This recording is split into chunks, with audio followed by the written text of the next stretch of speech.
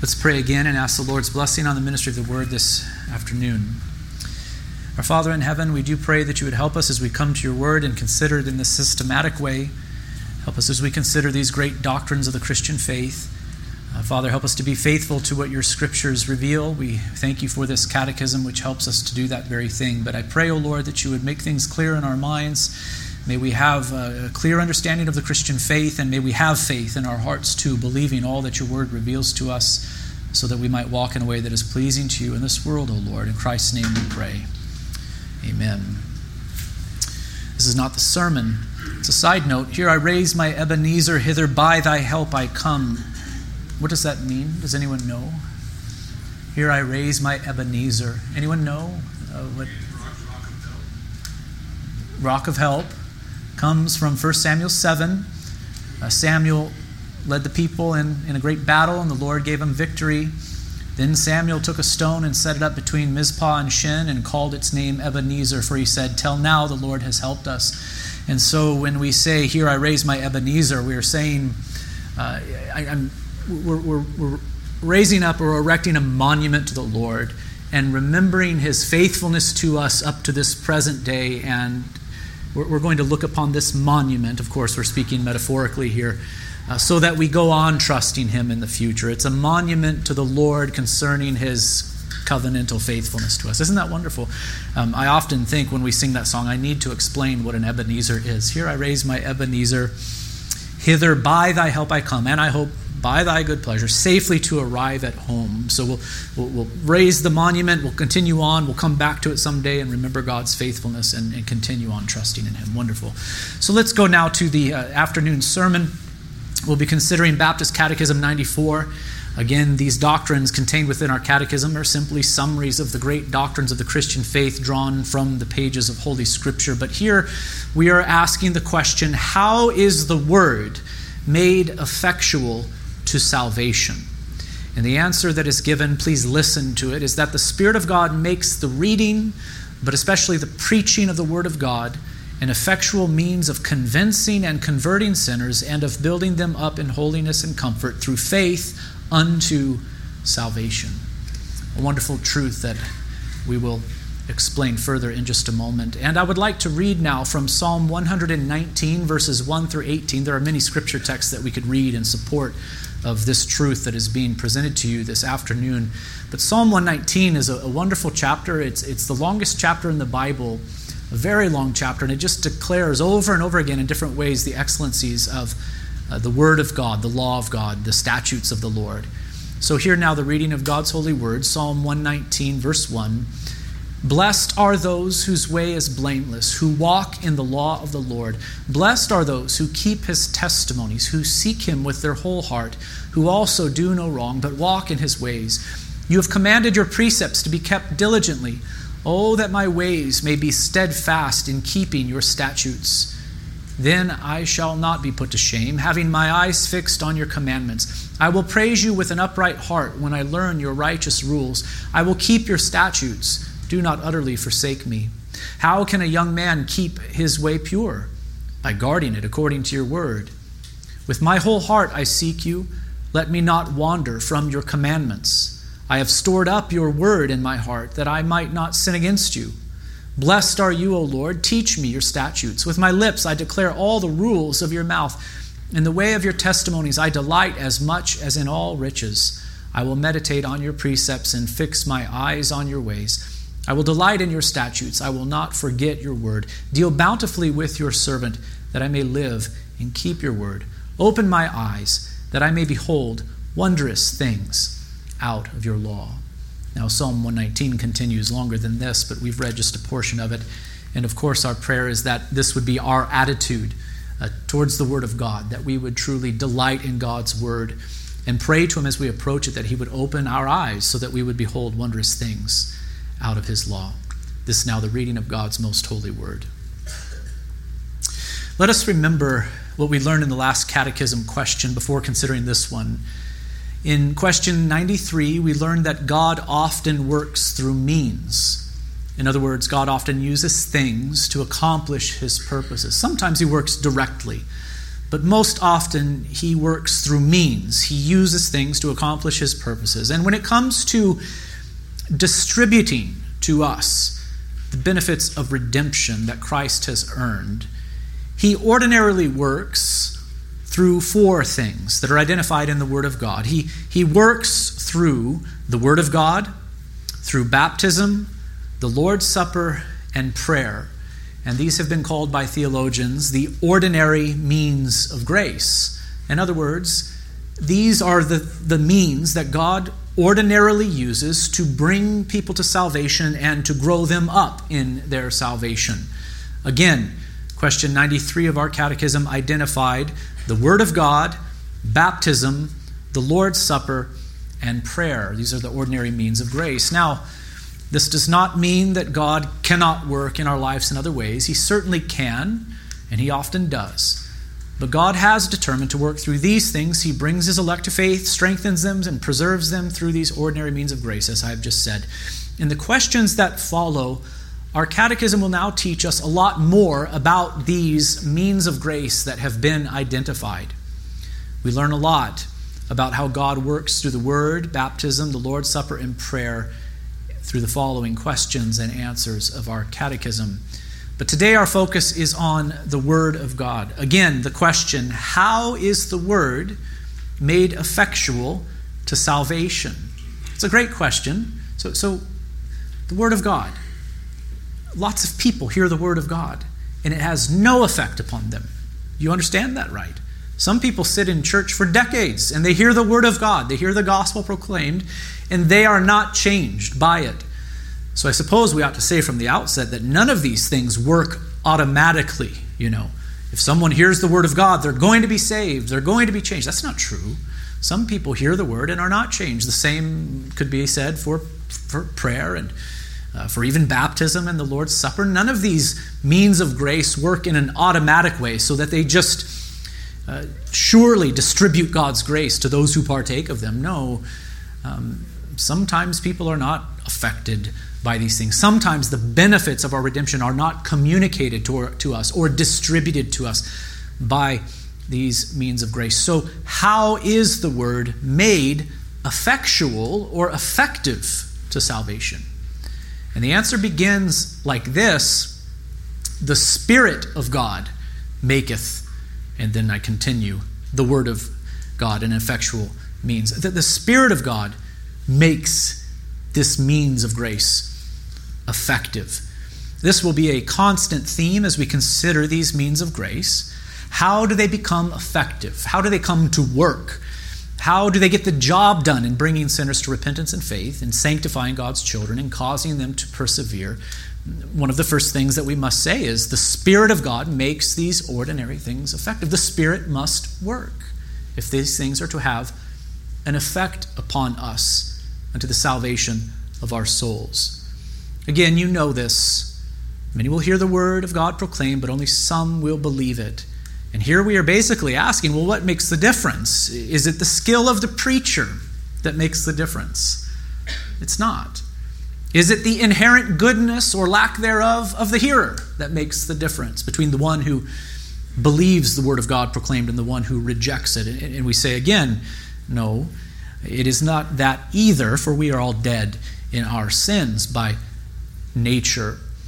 No, it is God who makes the difference. That is the answer. It is God who makes the difference. And in particular, it is the Spirit of God who makes the difference. He is the one who opens blind eyes and unstops deaf ears. It is the Spirit of God who enlivens those who are dead in their trespasses and sins. If the Word of God read and preached is to have an effect upon someone unto the salvation of their souls, the Spirit of God must do His work upon them.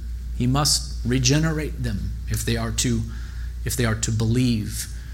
Okay, so that is where our catechism begins, by mentioning the Spirit of God. The Spirit makes the Word an effective means of salvation. And this is why Jesus said, "No one can come to me unless the Father who sent me draws him, and I will raise him up on the last day."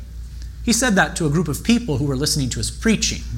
They were hearing the Word of God proclaimed by Jesus, and Jesus simply provided this insight. No one is able to come to me unless the Father who sent me draws him. And how does the Father draw people to himself except through the agency of the Holy Spirit? So it is the Spirit working within the minds and hearts of men and women who makes these ordinary means of grace effective. And notice that our catechism teaches that the Spirit makes reading, but especially the preaching of the word, an effectual means. So the Spirit works in God's people, in his people, through the reading, but especially the preaching of the Word of God. I think it is right that our catechism mentions both the reading and the preaching of the Word of God as a means of grace, while at the same time giving priority to the preached Word. You should read your Bibles, brothers and sisters. You know that, right? You are blessed to have copies of the Holy Scriptures translated in your native tongue and accessible in your homes. You have multiple copies of the Bible probably at home. And this is a tremendous blessing. So you should read the Scriptures, friends. But do not forget that the vast majority of God's people have not had this privilege. Have you ever considered that? Prior to the invention of the printing press, not all that long ago, very few of God's people had a copy of the Holy Scriptures in their home and easily accessible. How then did they come to be exposed to the Word of God? How did God's people living prior to the invention of the printing press, or even in other places in the world today, how do they come to be exposed to the Word of God? They assemble with God's people, and they hear the Word of God read, and they hear the Word of God preached. That has been the way that God's people have been exposed to the Word of God really throughout history.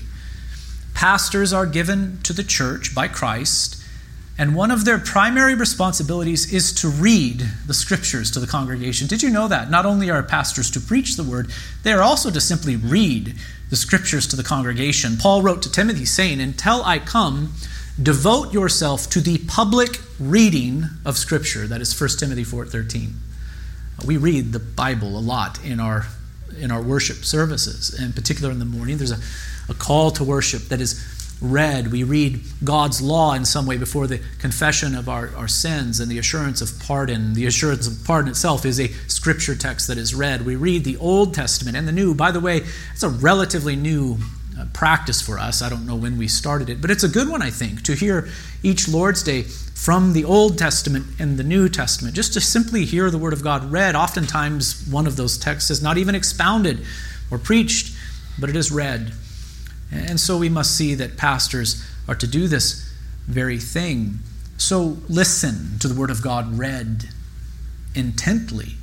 When it is read, it should be read well, by the way, with clarity and with proper emphasis given at the proper time. But you have the responsibility as a member of the congregation to come to church and to be ready to simply listen to the Word of God being read to you. But pastors are not only to read the Word. In another place, or rather later in that same text, Paul says to Timothy, devote yourself to the public reading of Scripture, to exhortation, to teaching. So there is preaching mentioned, right? The congregation is also to be exhorted and taught the Word of God. In another place, Paul says, I charge you in the presence of God and of Christ Jesus, who is to judge the living and the dead, and by his appearing in his kingdom, preach the word.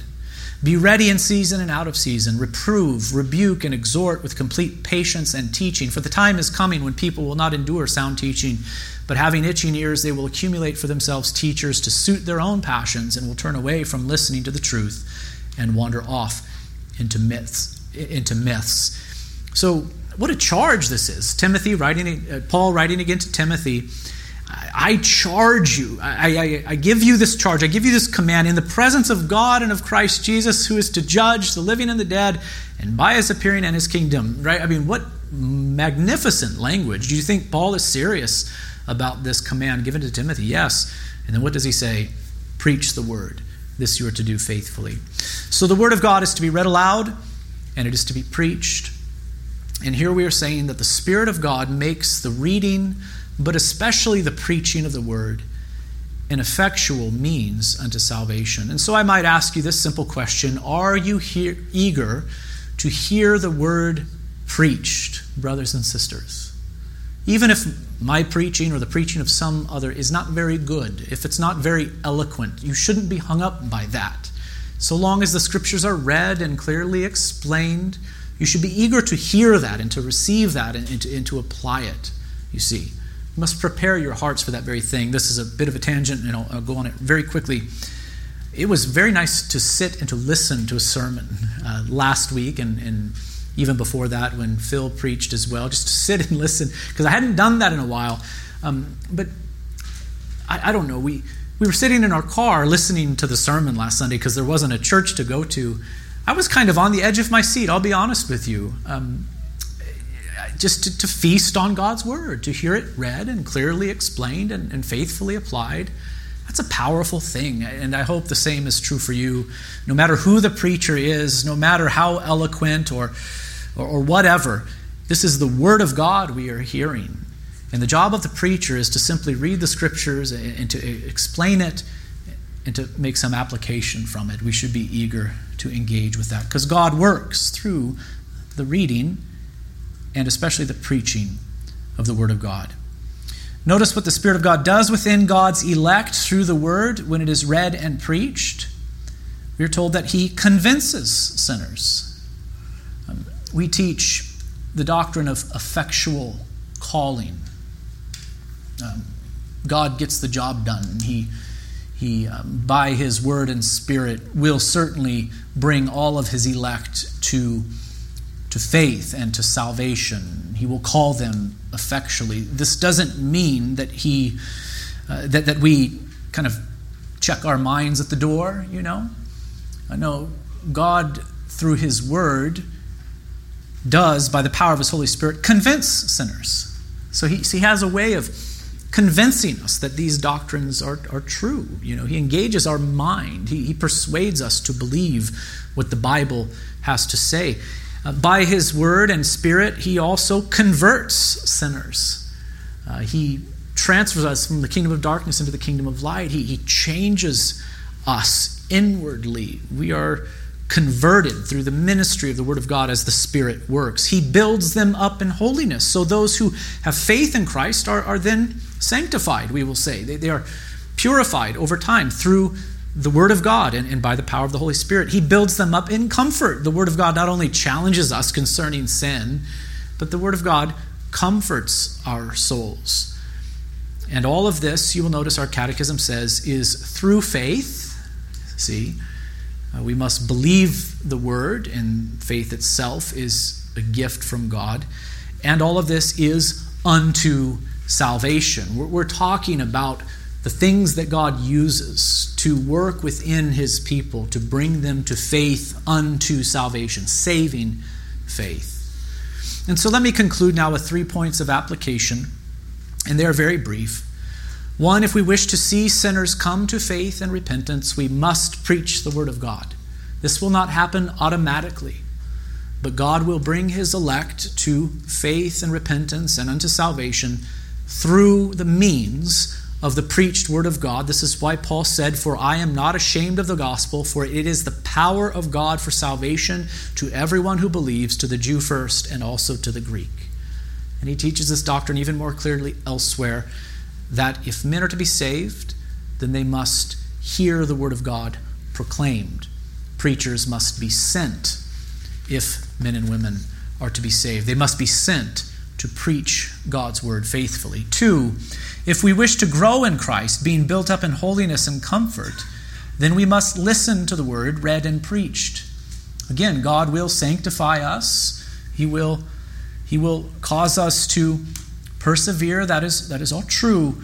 But how will He do it? It will be through the means of the Word of God, through reading it, through hearing it read, through hearing it preached. This is how God is going to build us up in holiness and comfort. We must be eager to receive the Word of God as God's people.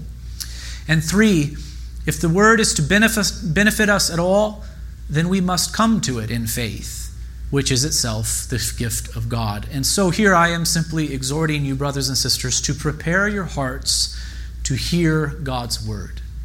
prepare your hearts to hear God's word. Pray that the Lord would increase your faith as you come to hear the word read and preached each Lord's Day. This gets very practical, by the way. Go to bed at a reasonable hour on a Saturday night. Get a good night's sleep. Be intentional when you wake up, knowing what it is that you're going to do on the Lord's Day. You're going to assemble with God's people, and one of the main things that we will do is engage with God's word. So we must prepare our hearts to hear God's word. We must come with faith and with thankfulness, with expectation that God will speak to us through his word read and preached. The question, once again, how is the word made effectual to salvation? The answer, the Spirit of God makes the reading, but especially the preaching of the word, an effectual means of convincing and converting sinners and of building them up in holiness and comfort through faith unto salvation. Let's bow for a word of prayer. Father in heaven, we thank you for this truth, for this doctrine so beautifully summarized for us. We thank you for the way that you work through the word of God preached. We came to faith in Christ by hearing the word, and we continue to grow in him through your word. Your word is our daily bread. And so, O God, we pray that you would nourish us continuously by it. May we have the same attitude concerning the scriptures as the psalmist did there in Psalm 119. May we treasure it above all else. O Lord, we pray that you would make us wise, that we would run to the scriptures and be eager to obey them. In Christ's name we pray. Amen.